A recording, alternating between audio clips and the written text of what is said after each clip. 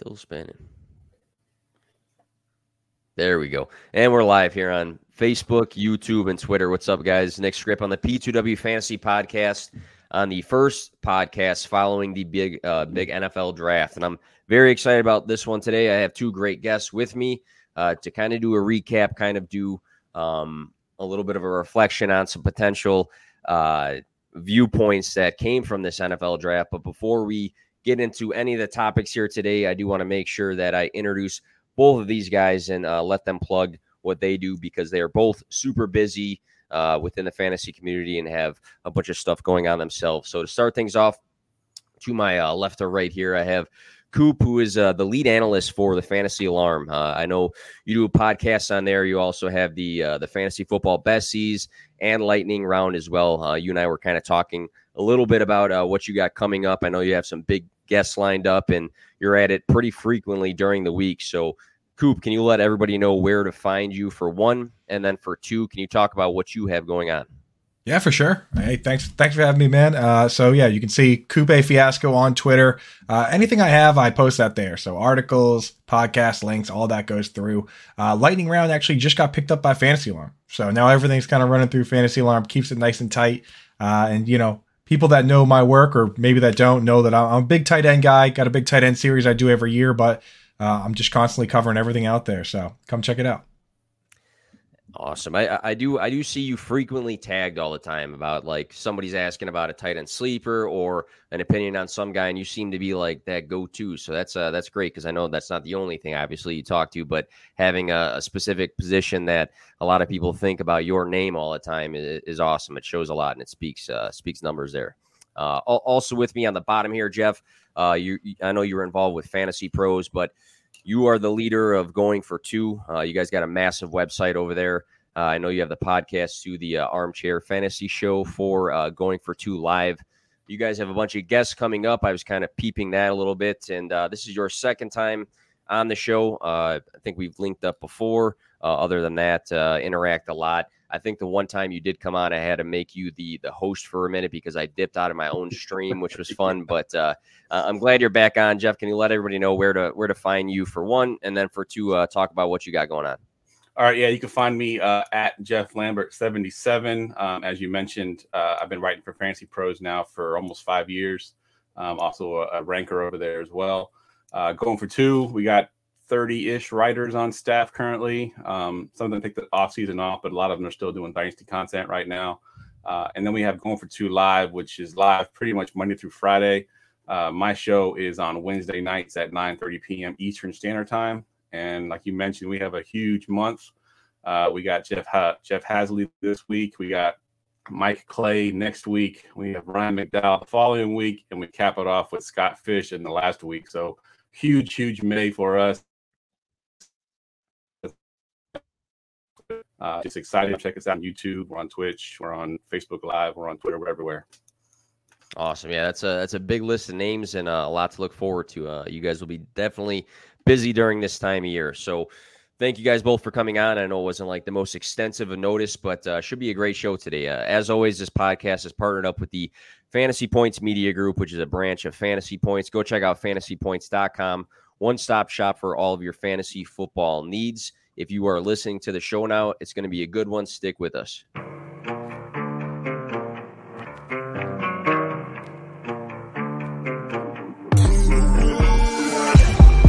Play to win, no fear to give. I feel, but I can't forgive. I go all in this time, yeah, I won't regret. I'll pick the best on trip, they don't understand. I play to win, yeah, I play to win. I play to win, yeah, I play to win. I play to win, oh, play to win. I play to win, yeah, play to win. I play to win. All right. And if you guys want to comment, you'll have to do it on YouTube. Can't do it on Twitter just yet. Hopefully one day they sort that out, but we'll put it on the screen and check those out. But what we have going on today, Factor Cap. And I always joke around that I turned 30 in October, so I'm trying to like stay hip and cool with the times. So cap means like false. That's what I was told. But we just had the NFL draft. We see all of these takes that are coming right away. It was almost instant as the picks were being made, but a lot of reactions. And, you know, sometimes you kind of have to decipher when people have some statements to what happens in the football world. If these statements are more fact or cap, so true or false. So I'll have some statements here after some brief facts and ask Coop and Geoff if these statements that are regarding the NFL draft and what happened, again, are more fact or cap. So starting off with the New York Jets. So the Jets selected Breece Hall with the 36th overall pick in this draft. Hall finished with 3,941 rushing yards, 82 receptions for 734 receiving yards, and 56 scrimmage touchdowns. Michael Carter was drafted in the 4th the year prior. Carter had 639 rushing yards, 36 catches, and he had 5 games of 14-plus fantasy points. So, fact or cap will go to Coop first. Michael Carter's presence will limit Breece Hall from being a RB1. Is that more fact or more cap, and why? I mean, I'm going to say cap. And, you guys can see all the stuff behind me. You can see that I'm wearing Patriots stuff right now. So, I'm an unbiased analyst here when I say that the Patriots crushed this draft. I mean, the Jets crushed this draft, man. They smoked it, dude. And I will say, I love what the offense is doing with the offensive line, Mekhi Becton, all these guys. When I look at a guy like Breece Hall, and when you go and take a guy 36, he's going to play some role. And you look at, his profile that he's a pass catching back. I don't play in any standard leagues, so I don't honestly even really care about a guy getting the full workload as long as he gets the passing downs, right? Like you look at the work that Scott Barrett did to me, which is kind of a famous article, the one he did where he looked at the value of receptions versus carries, where he basically showed that in PPR leagues, it's worth like 2.7 more than a carry. And even in standard leagues, it's like 1.4 more than a carry. So, guys like Alvin Kamara, Austin Eckler never had a 1,000-yard season, right? For me, I don't care as much about being the full 3-down back as a rookie as I do just getting a role at all and having it be that pass catching role. So to me, I am super interested in Breece Hall. He's my 101, and I'm not super worried about Michael Carter long-term. Short-term, maybe it's a split, but I think he's a guy that's going to find his way into the top 24. I don't know about you guys. All right, I'm going to shift the same question, and I'll have some random follow-up questions just because I like to throw some curveballs. But Geoff, same question. Michael Carter's presence will limit Breece Hall from being a RB1. Fact or cap? I'm going cap as well. I think the NFL right now is pretty much committees all over the place. I mean, there's a couple places where you have a quote-unquote lead back, but most of the time there's a committee of some sort. And I'm going to point back to 2020, actually. Antonio Gibson was RB13, so just outside of a top 12. And J.D. McKissick had 100 targets and 80 catches. So, and that was on a team that wasn't very good. So you think of the Jets, if their offense can be anything better than it was last year, and especially with the draft they just had with Garrett Wilson being drafted as well, that offense should be better. As long as they're scoring points, I think both of these guys can coexist. And I don't think there's going to be any problem with Breece Hall being an RB1, and I wouldn't be scared to draft him. So Coop said that he is his 101. Geoff, would you say the same if you were on the clock right now? Superflex, one quarterback league, regardless. Is he your 101 as well, or how do you view that? It's funny that you asked that because I literally just traded up to get the 101 like an hour ago. Oh, and I was talking to a friend of mine, and I'm like, yeah, and I was like, I hate being pigeonholed into a pick. Like, I feel like Breece Hall is everybody's 101, and I always hate being the one to have to pick the guy that's consensus, because then if he busts, you're kind of in that same crowd. So I'm like, do I take Walker? But honestly, if it comes down to it, it's going to be Breece Hall. I think Breece Hall is the 101, and it's the pass catching that kind of puts him apart. Walker, we didn't see it in college. Now, can he do it? Maybe. We don't know, but the offense that he was in, we didn't see it, so we don't know if he can do it or not. We know Breece Hall can do it, so I'll take the safe pick and go with Breece Hall at 101 as well. All right, I think all three of us are on the same page there. And the last question, jump in how you want. Michael Carter, so we don't have to dive super deep into it. Just as a fantasy player, do you have any interest in rostering this guy, or does Breece Hall just completely kick his tires aside and you're not interested anymore? I know you both kind of mentioned a lot of systems these days are somewhat of a committee or have two guys operating in them. What's your brief thoughts on Michael Carter? You guys can jump in how you want. Yeah, I mean, I was a fan of grabbing him before this draft. I actually did grab him for cheap in one league just because I was like, you know what? The Jets might not take a running back. You know, we have no idea. They ended up taking one, which does hurt, but I like that offensive line. I like the setup. And the thing about a guy like Robert Saleh, who comes over from the 49ers, is that's been the whole game over there. Is they don't care about draft capital, or at least, you know, Shanahan, that crew did. We just watched Trey Sermon not play at all with a 6th-round guy, Elijah Mitchell, play over him. They took another guy this year. It's like, you know, he brought over his own guy, Tevin Coleman, and Coleman didn't really cut it. So he didn't even lean on his own guy that he brought in. So I think that, you know, everyone's going to get a clean slate. They're going to get a shot. I just think Breece Hall is that guy. He's that good. Now, if they had brought in Kenneth Walker, like Geoff kind of mentioned there, like had they brought him in, then I would still be interested in Michael Carter, because I've seen Michael Carter catch 10 passes in a game from Mike White. You know, in that backfield, now Michael Carter maybe gets that role.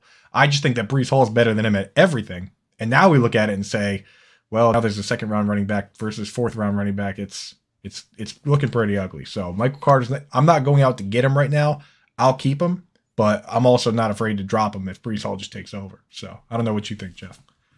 Yeah, so I'm sort of in the same boat as you. I do think I am buying because of his depressed value right now. I think, you know, people are all down on him. Oh, you know, Breece Hall's going to take the full workload. I mean, he's still a rookie. Look at Jonathan Taylor, his rookie season.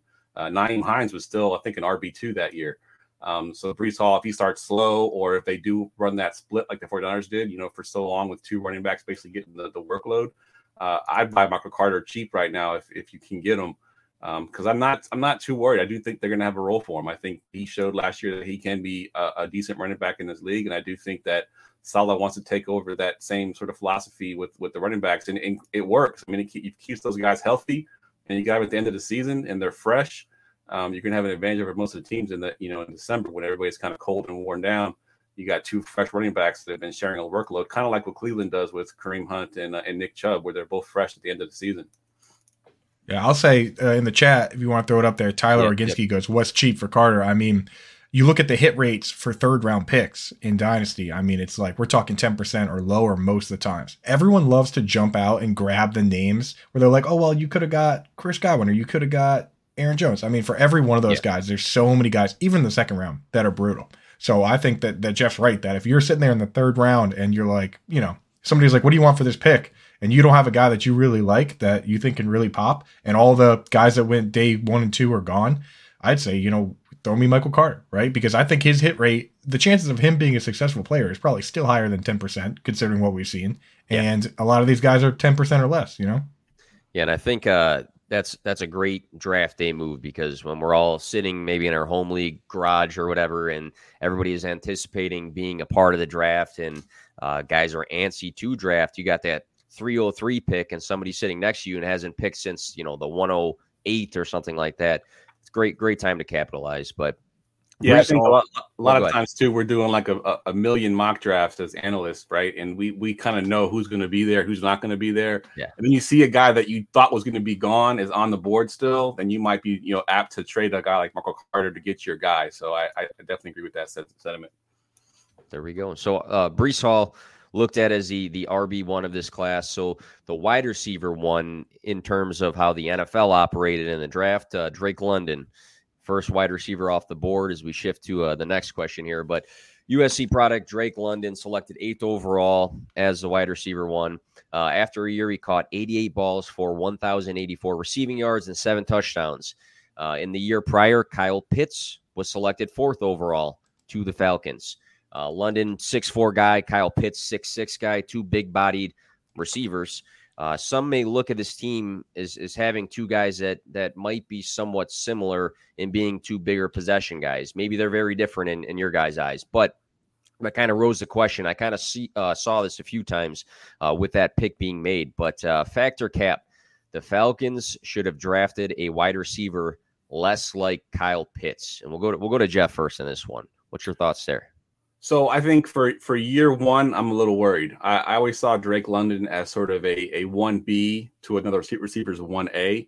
And that 1A might be Calvin Ridley, which we know he's not going to play this year. Let's hope he plays next year. So I do like him more for next year with that sort of 1A alpha receiver on the field and Drake London being a possession guy, and then you get your tight end in the middle. But I think for this year, I do think it's going to be a little bit of a struggle because they don't have that field stretcher to really, you know, open up the middle of the field where these two guys both are going to work at. So I do think they kind of take from each other a little bit, to where they're both going to be good, but they're not going to be as good as you want them to be, because they're going to kind of steal from each other. But once they get Calvin Ridley back, if they do get Calvin Ridley back, I think it opens the offense up quite a bit. And then I think that the offense can be 10 times better in 2023. Yeah. All right. Yeah. Coop, same question, man. I was gonna say I'm right with Geoff on that, because it is fairly rare for teams to have three guys all get an elite level of targets. I mean, if you talk about 100 target teams, Geoff brought up J.D. McKissic getting 100 targets. Yeah. That is one of that was one of only two teams that year, right? And it's McKissic, Logan Thomas, McLaurin. No one even predicted that, right? In 2019 it was the Panthers. In 2018 it was the Giants. Those are the only teams that were doing it, right? So it's not that often you get these three highly consolidated guys at the top, and it's even harder to guess. Right? Like every once in a while you get a team like the Bengals that just rolls the same 11 guys out every single play, and that works out. But even then, Tyler Boyd wasn't really that great. So at the end of the day, it's going to end up being two of those guys. I'm going Cap on this for a different part of the sentence. Basically, do you think the Falcons should have drafted a wide receiver? You can stop right there. And I say that I don't think they should have. I think this team is kind of building it backwards, where I like what the Dolphins did, where you tank, you get the offensive line, you get the defensive line, you get the quarterback. They didn't even bring in Jalen Waddle and Will Fuller until 2 years after the tank. They tanked in 19, then they waited to 21. And then in 22, they bring in Tyreek Hill. Now they're ready to compete, whether you think Tua or not. They're kind of building the backwards windows here, where by the time you get, say Mariota doesn't work, by the time you get a quarterback, get him up to speed, now you got to pay these guys, man. Yeah. Like they kind of built it backwards. That's why for me, the sentence is Cap before you even get to, they should have gone with the struggle. And you know what I mean? In my opinion. I didn't look at it at all that way, but that is extremely smart of a point, because I feel like we look at this team, we say, hey, great young tight end, right? And great young wide receiver. But then you look at the holes everywhere else. You're like, well, how's this team going to operate moving forward? And the part about them getting paid down the road when you're probably just starting to get the wheels going, it's going to put them in a weird situation, because they might not perform to the degree that they have wanted them to, but they know they're talented, but they're kind of building. It's a lot of moving parts. But for Drake London, and we'll go Coop, Geoff, I got a side question. So for me, prior to the draft, he was my wide receiver one, and I was a little bit on the fence about it. And then I read some work from some other guys that I respect in the industry, and one I respect a lot. You mentioned Scott Barrett before. I read his big model article, and he kind of sold me on Drake London. But looking at Mariota, looking at the Falcons, is he your 102? Because it seemed like we all were 101. Coop, is he your 102 in a rookie draft? So for me, and this is why I love what Geoff did with trade up and get that 101, is that I kind of feel like, and we're going to talk about Kenneth Walker a bit later, so I don't want to jump too into that. But the question of whether he's my top wide receiver, I think this draft really smoothed out the wide receivers, where after 101 or 102, if you go Kenneth Walker, I don't mind picking anywhere in there. I'm just happy to get one of those guys. I don't think, and obviously us as fantasy analysts, we love to say that we can differentiate and give yourself much, much better odds. But at the end of the day, when three guys go back to back to back in the first round, there's only so much separation you can create in those odds. You know what I mean? So I do like Drake London a lot, especially, in I don't play standard, but half PPR leagues where those big contested catch touchdown guys can make a huge difference. Like the Adam Thielens are much more valuable in that type of format. I do like them there, but at the same time, I'm not crying if someone takes him and I have to take Garrett Wilson, or if I have to take Treylon Burks, or even if my team isn't, if I don't necessarily need the guy to play right away, I don't mind Jameson Williams. Like, I kind of love a lot of these guys, but I will say that Drake London, especially if you had him as your number one, nothing has changed. Nothing that happened this weekend changes where you should have him. And if you had Treylon Burks as number one, I don't necessarily think anything should change for you either. Yeah. They got their draft capital. I mean, you look at the Falcons, they took him as the number one receiver. You look at a guy like Burks, like you mentioned, and they made a massive trade just to make sure that they secured him. There wasn't a ton that I agree that happened to where you're like, you know what, I was pretty close on these two guys. Now I got to push this guy further. And I know in the draft, like last year, for me personally, I didn't want to pay for Chase, right? But I was right around the range of like, I have picks around the spot that I really want to take Elijah, and I was a big Elijah guy. And I feel like, to your point, Coop, that if you are in a range and you can get one of like 3 or 4 guys, you're probably more comfortable than in the past where, at certain spots in the draft, you see this like drop off or a big tier break or something like that. But if I could add one in real quick, go ahead. That exact thing happened to me where I liked Denzel Mims. I really, truly did. And then I saw all these split end needy teams taking T. Higgins and Michael Pittman. And I looked at the draft capital and I said to myself, I can't go past these guys to take Mims. And that luckily turned out to be right. In this case, though, they're drafted so close together, like you said, you don't get that tier. You don't get that thing that's telling you what you have to do, which I kind of like it. You can pick your guy now. Yeah. Coop, where were you like a few years ago when I took Mims in all my rookie drafts? I'm taking T. Higgins because I forced myself to. I liked him too. I have my share of Mims too, but I couldn't get beyond the tier break. I couldn't convince myself that I knew something that the Bengals didn't. Right. Geoff, that same question, just going back though, about Drake London, 102 or is this a question to be saved for later in the podcast? I got him at 103 currently, only because I love Jameson Williams and what Coop said about not having to need him right away. Actually, the league that I have the 101 and I actually have the 105, and I'm hoping that Williams falls to the 105 because then I could stash him on my IR if he does not play in the beginning of the season. I'm going to use a taxi squad spot. I could put 3 rookies on the taxi squad, stash him on the IR, and then wait for him to kind of come into fruition. But I love Williams. He was my receiver 4, and then I kind of just looked at Drake London, like I mentioned earlier, and said I think it was more of a 1B than a 1A. So Drake London fell down 1, and Jameson Williams jumped him up in a pretty good landing spot as well. I think the Detroit's offense is shaping up pretty well there. I think he'll fit in perfectly. I have Garrett Wilson at number 1 still. He was number 1 before the draft, before the combine for me as well. So I just stayed with it and left Garrett Wilson there. But as Coop said, I mean, you get any of those guys, Garrett Wilson, Williams, Drake London. I'll throw Chris Olave in there. He had a good landing spot.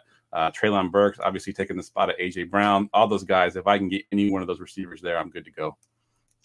Jameson Williams, just speaking to him briefly, I thought he was going to go to the Falcons, and my mindset was that this team's not super competitive right now. They don't have to rush this guy to be healthy and get on the field right away, and his development can be done the right way, and that's what the Lions are. Like, it makes total sense for them to go and grab this guy and not rush him back. So I like that landing spot actually a lot just because of that, the state of their team, and he can take his time coming back. But speaking of wide receivers, maybe the biggest occurrence of the draft happened involving a player that was not an incoming rookie, but with A.J. Brown. So blockbuster trade.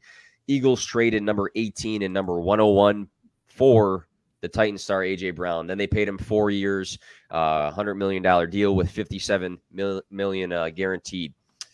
Looking at A.J. Brown, like just this past season, I think we saw glimpses of why people regard him as a top maybe 3 to 5 wide receiver in the league. Postseason versus the Bengals, 5 catches for 142 receiving yards and a touchdown. Versus San Francisco, 11 for 145 and a touchdown. Versus Indianapolis, 10 for 155 and a touchdown. Versus the Chiefs, 8 for 133 and a touchdown. We know the talent of this guy. We know that he can turn an entire game upside down. So I do, flash back to the draft. I was on the Fantasy Point stream, and we all reacted the way that we should have. But Wes Huber grabbed his head and he screamed out, "This was the worst trade I've ever seen in the history of the NFL." Like, he lost his mind. I think he was looking at his dynasty shares and losing his shit for a second. But it was funny. It was funny. But fact or cap? We'll go to Coop first. The Titans-Eagles draft day deal for A.J. Brown is the worst in the history for a draft day trade. So worst in the sense of it's bad for the Titans, bad for the Eagles. I'm trying to, what's the, I need a little context on that. So if we look at draft day trades, so any trades that happen on actual draft day, let's say from a value perspective, what they gave, what they got, is it the worst trade in NFL history? No, I think the worst trade in NFL history is probably still the Ricky Williams trade, just because of how it panned out for the team that Ricky Williams had a good career, but he was only there for just a little bit. You know what I mean? So as far as draft day trades go, there have been some pretty rough ones. I will say that I love it for the Eagles. You know, like if you think you're going all in now with Jalen Hurts and you're trying to win now, and you convinced Kelsey to come back and Lane Johnson and you're making a run, like this is a perfect deal for them. And I don't even mind paying the money because like look at the free agents next year. I mean, who like unless you can convince Deontay Johnson and Terry McLaurin to leave, it's not a lot. It's like Juju and like Chark and some guys like that. So I like it for the Eagles. For the Titans, I mean, I don't know. Maybe they think they're the new Vikings pulling the little Stephon Diggs, Justin Jefferson. But I mean, I don't know. I think it's pretty bad for the Titans. So, but I mean, it's just not as bad as some of these other trades. But it's easy to say that in hindsight too. Yeah. So I don't know, Jeff. What do you think, bud? I think it's like you said, it's great for the Eagles, but it's bad for your AJB stocks. I think that hurts his value a little bit with Jalen Hurts being his quarterback. They got Devontae Smith there. Obviously, Goddard is still there. They like to run the ball. They had 3 running backs last year that touched the ball. So I don't love it for AJ Brown. For the Eagles in general, as far as the team goes, then yes, I think the Eagles made out pretty well there. They did pay him quite a bit. But I do think that he's worth it. He's already shown that he can be worth it. So as you mentioned, all the stats there, he's definitely worth it. For the other side of things, for Titans, they're almost like in a mini rebuild. It seems like they took players that sort of replaced players they currently have. Like they got Treylon Burks. They took a quarterback, Malik Willis. They even got a running back that not replaces Derrick Henry, but they did get another running back that's going to play behind Derrick Henry. So are they sort of inching towards that rebuild? Like, okay, we kind of beat our head against the roof a few times with these players. It's not working out. Maybe we need to change pace. And they just weren't willing to pay AJ Brown that huge contract. So they dumped the contract. They got the picks. Treylon Burks, is he going to be the AJ Brown replacement? I don't think so, at least not immediately. I don't think Burks is that kind of player that's just going to step in and be good. I think they have to manufacture touches for him to get the ball into his hands. I don't think he's quite the route runner that AJ Brown was. So I don't think if you're expecting Burks to be AJ Brown, don't do that. And then if you have AJ Brown's shares, I'm sorry, but I don't think the Eagles are going to be passing the ball enough to really help AJ Brown's stock there. And you brought up, the look of maybe a rebuild. To me, it's extremely confusing because coming into the year, we know that this team has been a playoff team the last couple years and seem like a somewhat of a contender. They have some hot streaks where they beat some of the best in the NFL. And in the offseason, they bring in Robert Woods, who isn't necessarily the youngest guy coming off an ACL tear. They bring in Austin Hooper. And we're looking at this team and saying, hey, maybe they're trying to bring in some more pieces after kind of whiffing on bringing in Julio Jones the year before and trying to run back at it. And then they do this. So I'm kind of confused. I don't know, Coop, what's your thoughts? I'm kind of confused because I thought it was a team that was starting to bring in some pieces to keep pushing to get a title, and then they almost do something that goes backwards. I think that Jeff is right in that it's like a pseudo rebuild where you can see the shell of the old team is hanging on and the new team is underneath it, right? Where it's like, almost like a snake, with the skin there. It's like you have this, like they go to these guys and say, hey, Hooper, Tannehill, Robert Woods, like this is your chance. We're going to go out there, even Derrick Henry, because there's 2 running backs in the league right now that are over 27 years old that are starters, and it's Henry and Cordarrelle Patterson. And Cordarrelle Patterson is a starting running back. You know what I mean? So I think they're basically going to these guys and saying, hey, you know what? Like, this is your chance to go out and win it. And if we can't win it with what we have set up here, then we've already got the rest of it kind of built in. You went and got Burks. Obviously, there was issues with Brown, probably from a personality standpoint as well. But, now you have Burks, now you have Malik Willis, like now you have this whole thing underlying ready to go. Jeffrey Simmons is still young, where you can reload rather than rebuild now. But I think that all these guys, Tannehill, all of them are on notice that like this version of the team has a chance to win now. Otherwise, like Jeff said, the rebuild is ready to pull the trigger on. And another thing that stands out about this whole situation that I thought was a bit confusing was the fact that the Jets didn't go and make this deal, because the Jets were like tied in every single rumor this offseason. Deebo Samuel, AJ Brown, they were tied with everything, and Tyreek Hill. They had an earlier pick Did you guys have any thoughts on like anything with the Jets not making this move or going after this move? I don't know, man. It sounded like they put the offers out there. Like the offer was out there for Debo. I mean, I don't know, Jeff. What do you think? I mean, the picks are the pick. It's not like you can even say that they were future picks and you're worried about the Jets being good all of a sudden, whatever. Like pick 10, you know, like it was right there. Yeah, and they ended up with, to me, the best receiver in the draft anyway with Garrett Wilson. So it's like they basically try to get Debo, they try to get Tyreek Hill. They made offers that were pretty good for both those guys. Didn't get either one of them. Maybe they tried to trade up to get the pick that they wanted, couldn't do it, and then they ended up getting the best receiver in the draft anyway. So it worked out for the Jets pretty well. Yeah.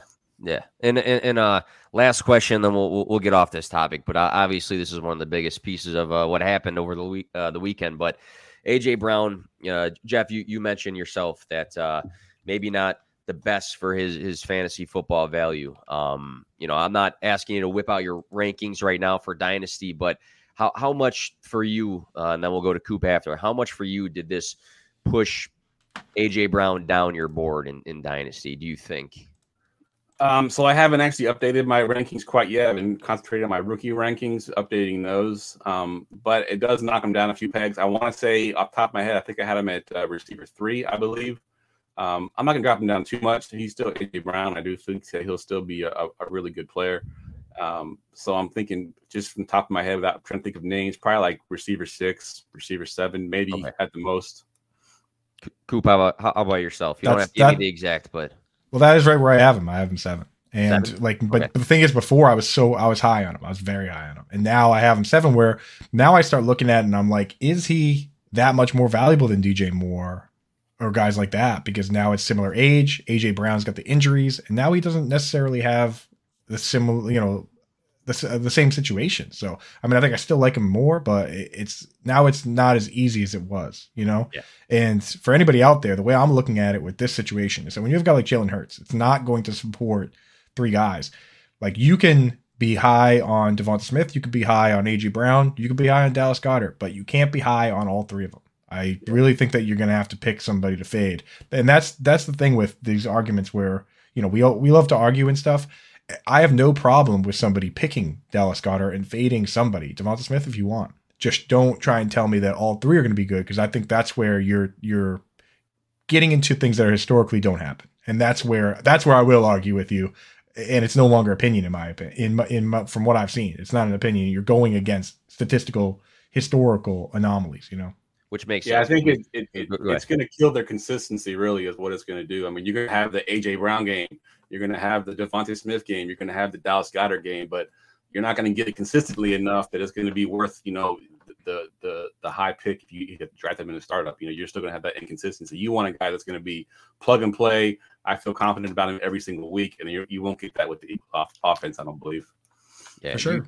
You can likely justify guys like Coop said, in your own routes. You might go to Goddard and say, well, for the tight end position, looking at the landscape of things, he's still a guy that I'm going to go after. AJ Brown, I still think from a talent perspective, is still an elite player, so I'm going to go and go that route. Or Devonta Smith, guy they invested, a first-round pick on in the past. I think he's going to be a value because of AJ Brown's presence, so I'm going to go that route. But at the same time, if you are all in on all 3 of these guys, you wouldn't start all these guys in your fantasy team at the end of the day for one, and you probably wouldn't draft all 3 of them because you wouldn't be capitalizing on how you end up taking guys in certain spots in the draft. So I think that's a great point.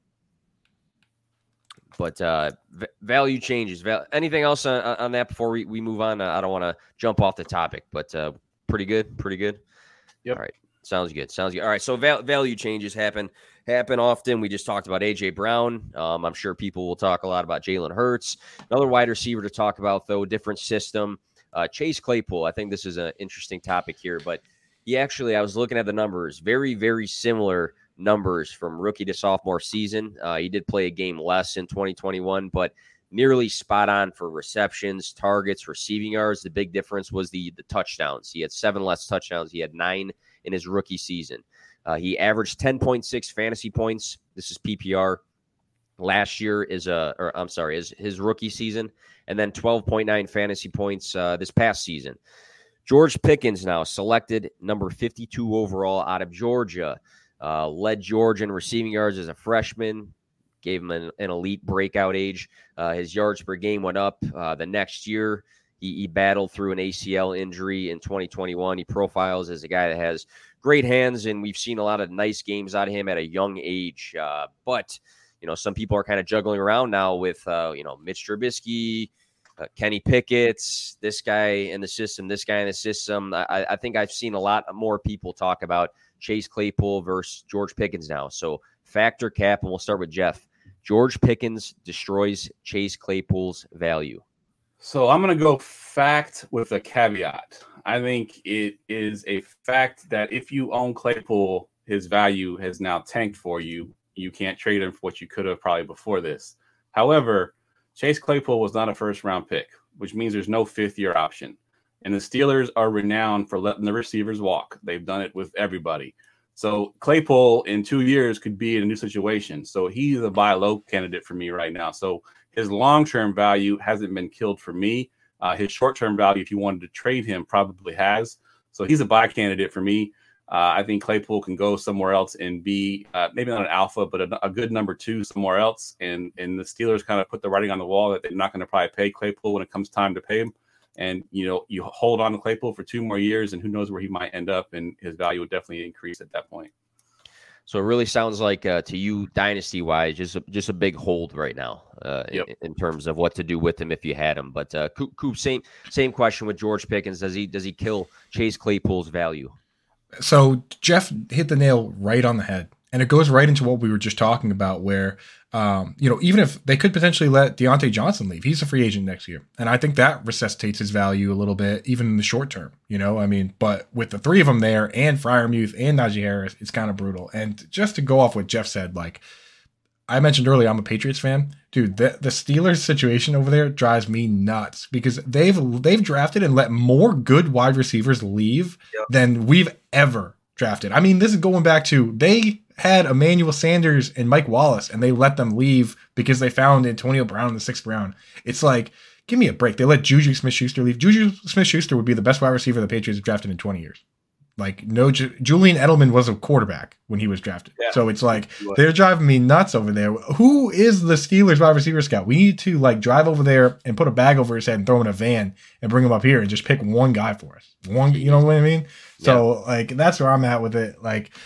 Geoff pretty much said it, that you need to have, you need the targets to be consolidated. Somebody's got to go, or else if they decide to keep all 3 of those guys in Freiermuth and Najee, then you're going to have what Geoff just said last time with the Eagles, where it's like the inconsistency is going to kill you because it could be especially with a guy like Claypool, that he'll have the big games and then he'll do nothing. So, I'm there. That is fact that it hurts his value. And I know most of these been capped. So the fact that we throw a fact on the rumors out there, I think that speaks volume. They were going in the right direction now. And to answer Toronto Dave's question there about 2 years being a long time.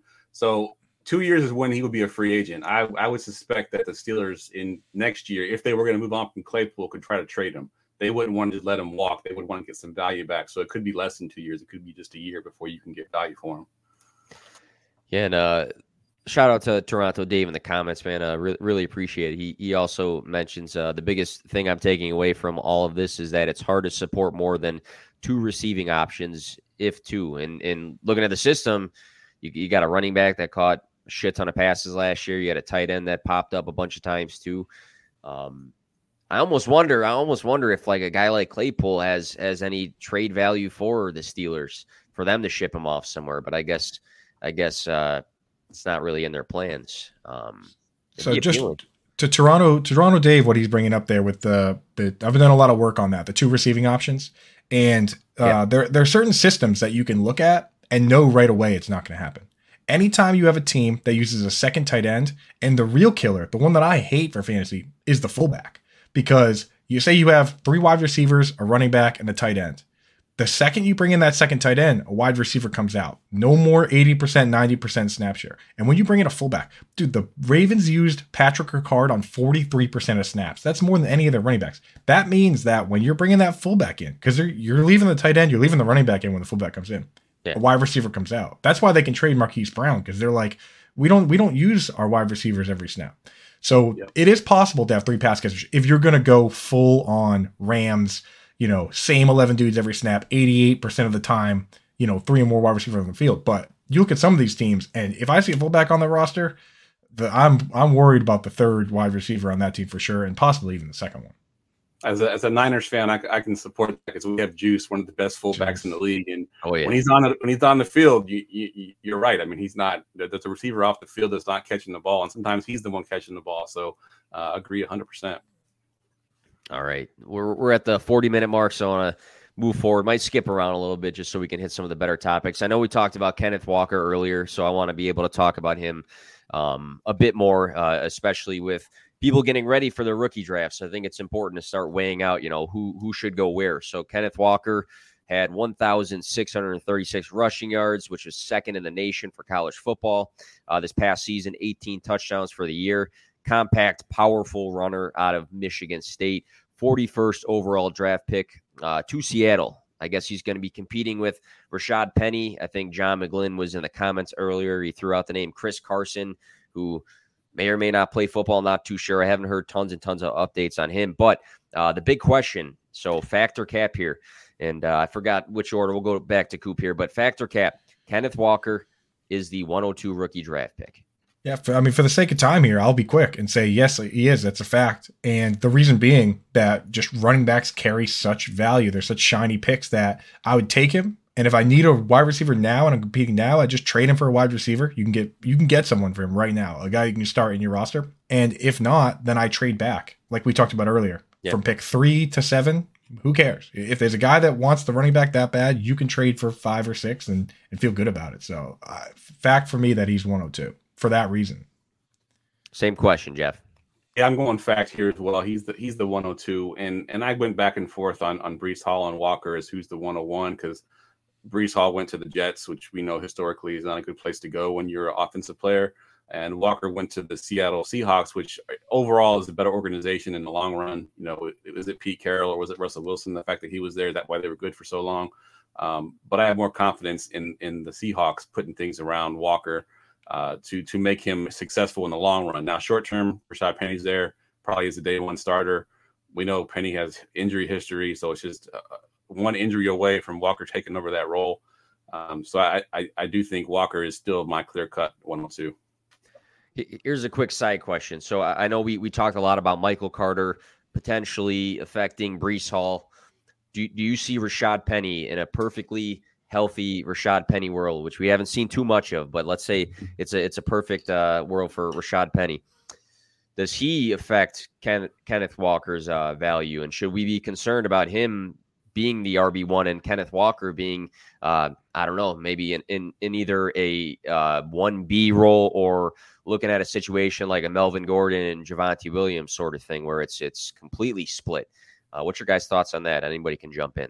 I'll just say I think Kenneth Walker, just said, is a good enough runner that his value is going to be derived from his running ability, much like Derrick Henry or Nick Chubb. Like if Kenneth Walker is the Kenneth Walker we think he is, then any receptions are kind of a cherry on top, Yeah. And we've seen guys on good teams, drop. I mean, we saw LeGarrette Blount being RB1 with 7 catches, So I mean, like it's possible for him to be good even without them.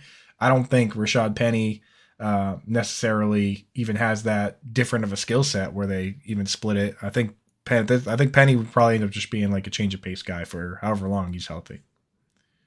Same wave, Geoff, or how do you? Yeah, while you were talking, Coop, yeah, basically the same. And while he was talking, I looked up Rashad Penny. He's on a 1-year deal. I knew he re-signed, but he's on a 1-year deal. Even if he has a fully healthy season, I don't see them paying him a big contract when they have Walker waiting in the wings. So Penny's one and done, even if he stays healthy all year, which I don't expect him to do. All right, we'll go to the next one here, and I had this as two separate questions. I'm just going to merge it into one and kind of mix things up because I feel like I've seen a lot of this guy or that guy, and one question I kind of threw out in preparing for the show was, is one guy top 5, and the other one was, did this guy's dynasty value jump a lot? But maybe we can just kind of weigh them both out. But looking at Christian Watson, 6'4", 208, wide receiver that ran a 4.36 coming out of North Dakota State. He's in Green Bay with a depth chart that had Allen Lazard and Sammy Watkins as the top 2 wide receivers in that organization. And then we look over to the Chiefs. Sky Moore out of Western Michigan, a guy with a good route tree, makes guys miss. Yards per route run was solid.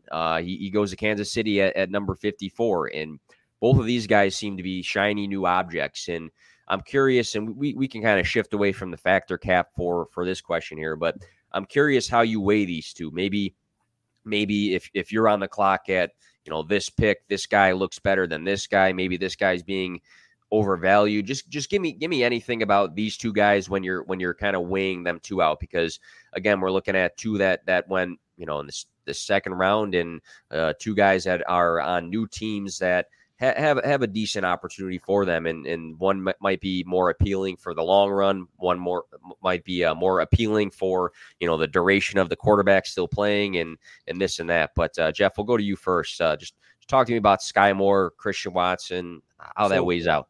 Christian Watson and Sky Moore, I loved both of these guys pre-draft, and I wanted both of them pre-draft.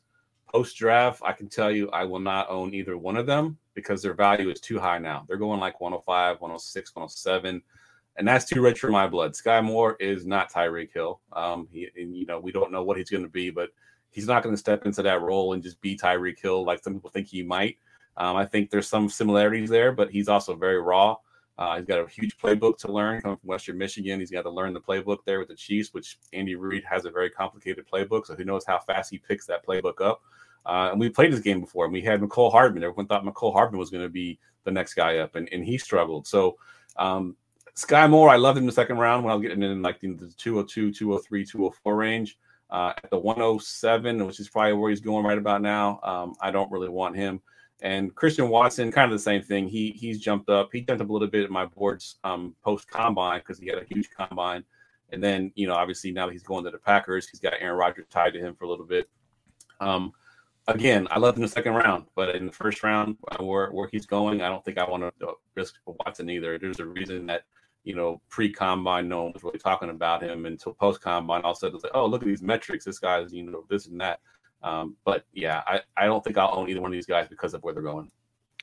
So it sounds like Geoff likes the situations, but maybe doesn't like where people are grabbing these guys. And it does seem like they're being grabbed pretty early. I see, takes. I try, in all Twitter honesty, I try not to really scroll as much. I try to, I mean, we all do, but like during this time of year, like you're scrolling and you're just seeing like this way up here, this way down there, and everything in between. But that's an interesting point, though. Like good player, or decent players, good situation. Maybe people are grabbing him too high. But Coop, same sort of thing. Christian Watson, Sky Moore. How are you weighing these two guys out right now?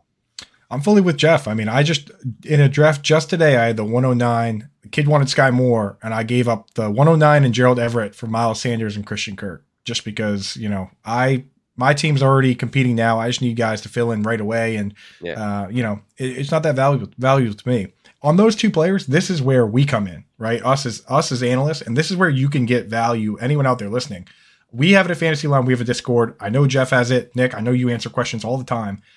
It matters the league you're in, right? Like you look at Sky Moore and everyone says he's going to be Golden Tate. He's going to be that PPR monster type guy. And then Christian Watson is this super low floor, super high ceiling type guy. Look at your league. If you're in like a 10-man league that starts 2 wide receivers, then you want to go for Christian Watson. You want to go for the big ceiling guy. If you're in a big league, like I'm in one on Sirius, it's like 16 teams and you start a million flexes, Sky Moore's a guy that can probably start every week for me. So this is where you got to go out. If you're unsure on those two guys, reach out and just say, hey, Coop, this is my league. This is my format. Who do you like better? Because the answer changes based on what you play. Like if you play standard versus full PPR, the answer changes. If you have 3 wide receiver and 4 flex versus 2 wide receivers and 1 flex, the answer for me changes. So definitely use the resources and tools you have to figure out the pick when it comes to those type guys, in my opinion. I think that's a great point, because I feel like too often we look at prospects or rookies or sleepers and all these terms and all these different values of players and think everything is always black and white.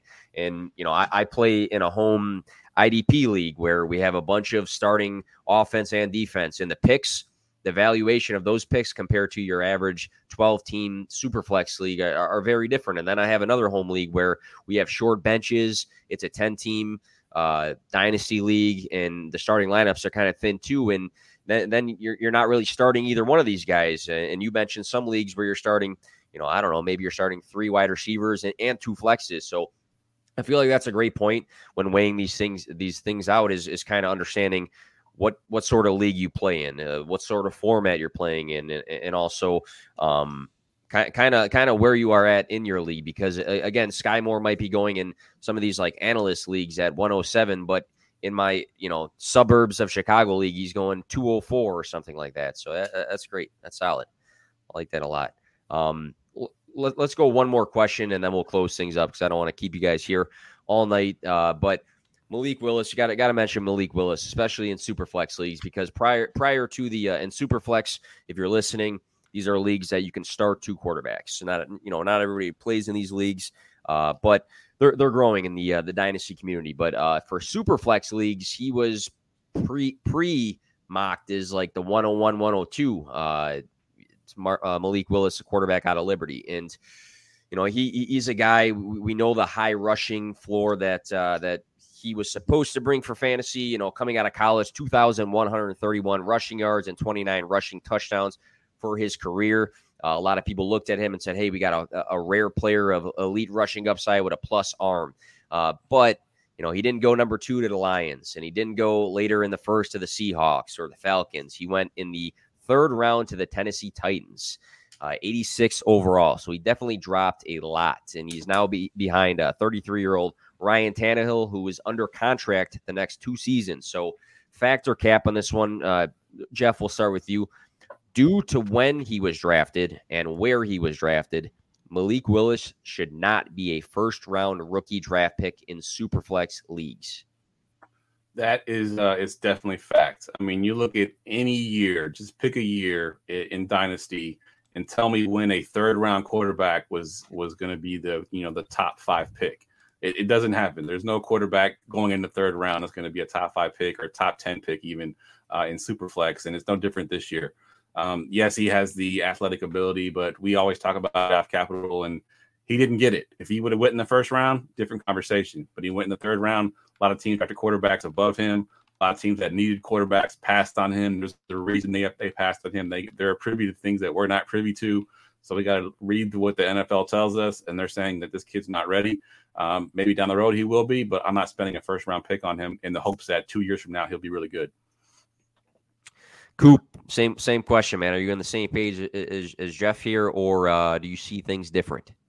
Yeah, I mean, people generally, they've told me many times now, especially on Reddit, that they hate my take on quarterbacks, which is that I'm looking for quarterbacks that are going to be quarterbacks. Like, that should be the number one thing you should care about, is not rushing out to upside in terms of running. Like, that shouldn't be the first thing you look for. The first thing you should care about is this guy actually going to play quarterback in the NFL? You know what I mean? For more than 1 or 2 years, because a lot of these guys, that's what happens. So that same thing last year. That's why I had Trevor Lawrence first. I was like, I think Trevor Lawrence has the best chance of being a professional quarterback. So I can't go out and run out to best case scenario first when that's the first thing that matters. And in this case, that draft capital, killer, man. Like Geoff said, I mean, half the league was drafted in the 1st round.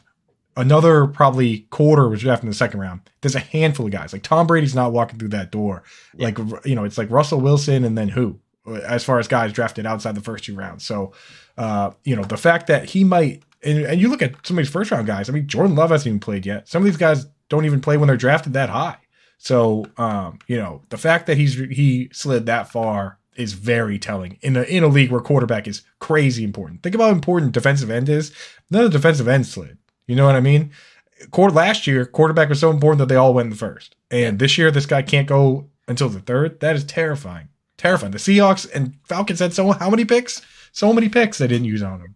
Yeah, I think it was very telling how the NFL viewed this guy. And, I mean, hope the best for him. But at the same time, if you go down the list of teams and say, couldn't they use a quarterback? Can this team use a quarterback? There was a handful that could have been on him early, and he just kept going and going and going. And it wasn't like a team like the Seahawks saw him slipping at the end of the 2nd and jumped up to go grab him and make sure that they got him. So that is telling.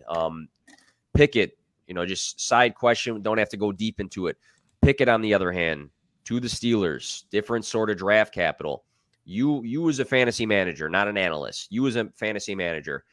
We'll go Coop and Geoff, and then this will be our last question here. Are you interested in drafting him? In single QB leagues, my philosophy has always been the same. I take all the running backs and wide receivers I like, and then as soon as there's one I don't like as soon as I run out of the guys I like, then I take a quarterback, or then I take a tight end. So that's Kenny Pickett for me is that guy. I don't think he's, world beater that you have to put him ahead of Burks or any of those guys. But so that's where he is for me. In Superflex, it really depends on how cutthroat your league is, because I'm in, like I said, even the 16 team league I'm in, that's just one quarterback, he'll go in the first round because quarterbacks are cutthroat. I mean, I've had weeks where I didn't have a quarterback at all in that league, because that's just how it goes when, every 16 teams, every team has two, you're in trouble sometimes. So it really depends on your league, but I think he should be a first round pick in Superflex, just because you hit that point where, Jameson Williams goes and Chris Watson and Sky Moore goes. And then you're like, okay, do I take, James Cook? I don't know, Geoff, what do you think? Are you going for him in the first round of Superflex, or do you have enough running backs and wide receivers that you don't do it? No, I think right where you were just saying, right in that, like James Cook, Sky Moore, Christian Watson, when those guys start coming off the board, that's kind of where I'm thinking about taking him in the Superflex league. He's not going to be the 101 or the 102 or the 103. Those receivers are just too good to pass up on for a quarterback that, may or may not be that good. And, draft capital is there. He went in the first round, so there is that. There's the Steelers. They're a pretty, patient franchise. They've had the same coaches, 3 coaches in their entire career or their entire franchise history. Same thing with quarterbacks. They stuck by Ben Roethlisberger for so long, even after when he couldn't play anymore. They're a patient, very patient franchise. So I think Pickett could get a chance, and if he gets a chance with the first round draft capital, could potentially, be around for a few years. But those receivers and those running backs that are going ahead of him, pretty much like 107, 108 is probably where I'm starting to think about taking them.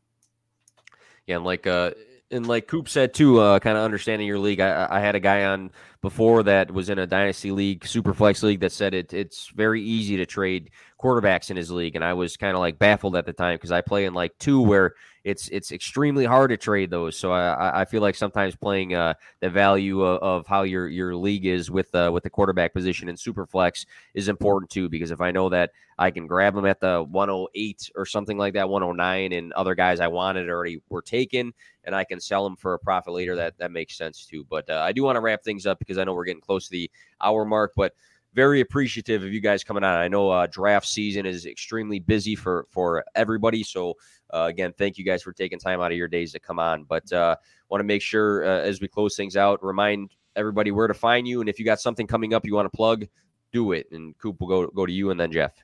Yeah, for sure. Just follow me on Twitter at Coop Fiasco. My DMs are open. I'm always answering questions, and I tweet out everything I do. So if I have an article, even an old one that I think applies, I put it in there. Every time I write a new one, every time I got a podcast, it goes up there. So you can't miss it if you follow me. And if you want to see all my old stuff, just go on Google, type Fantasy Alarm Andrew Cooper, and the first link that comes up is just all my stuff. It's nice and easy right there. So nice. Yeah. And Geoff? You can follow me on Twitter at Geoff Lambert77. It's Geoff with a GEO. It's a little bit spelled a little bit differently. But yeah, everything that's from going for two live, everything goes through my Twitter account as well. But you can definitely go to YouTube, search for Going for Two Live. We have a live Monday through Friday, and the way I structured my shows, they're all different. So it's not the same content delivered over and over and over again. Like tonight's show, it's called Press Coverage. It's Kyle Senra as the host, and he has, analysts on, and it's kind of like to get to know the analyst from behind, sort of like the scene behind that, get to know the analyst a little bit. I think he's got Shane Manella on tonight. So every show is a little bit different. So you're getting new content every night. My show again is on at 9:30 p.m. Eastern Standard Time on Wednesday nights. So check us out for sure. And again, thanks for having me on, Nick. This is always a lot of fun. Love hanging out with you for an hour. And Coop, it's never met face to face, but nice to meet you. And I look forward to seeing some of your takes here on tight ends, because I'm curious to what these rookies look like, because some of them landed some good spots. There we go. There we go. And if you guys were tuning in, if you guys were in the comments, I know like Dave, John McGlynn, Tyler, there's a bunch of guys in the comments. Really appreciate that. And for me, random stuff throughout the week. But thank you guys for listening, and have a good rest of your night. And good luck in your rookie drafts. Hit us all up. If you're following me and not these guys, go change that now. Have a good night.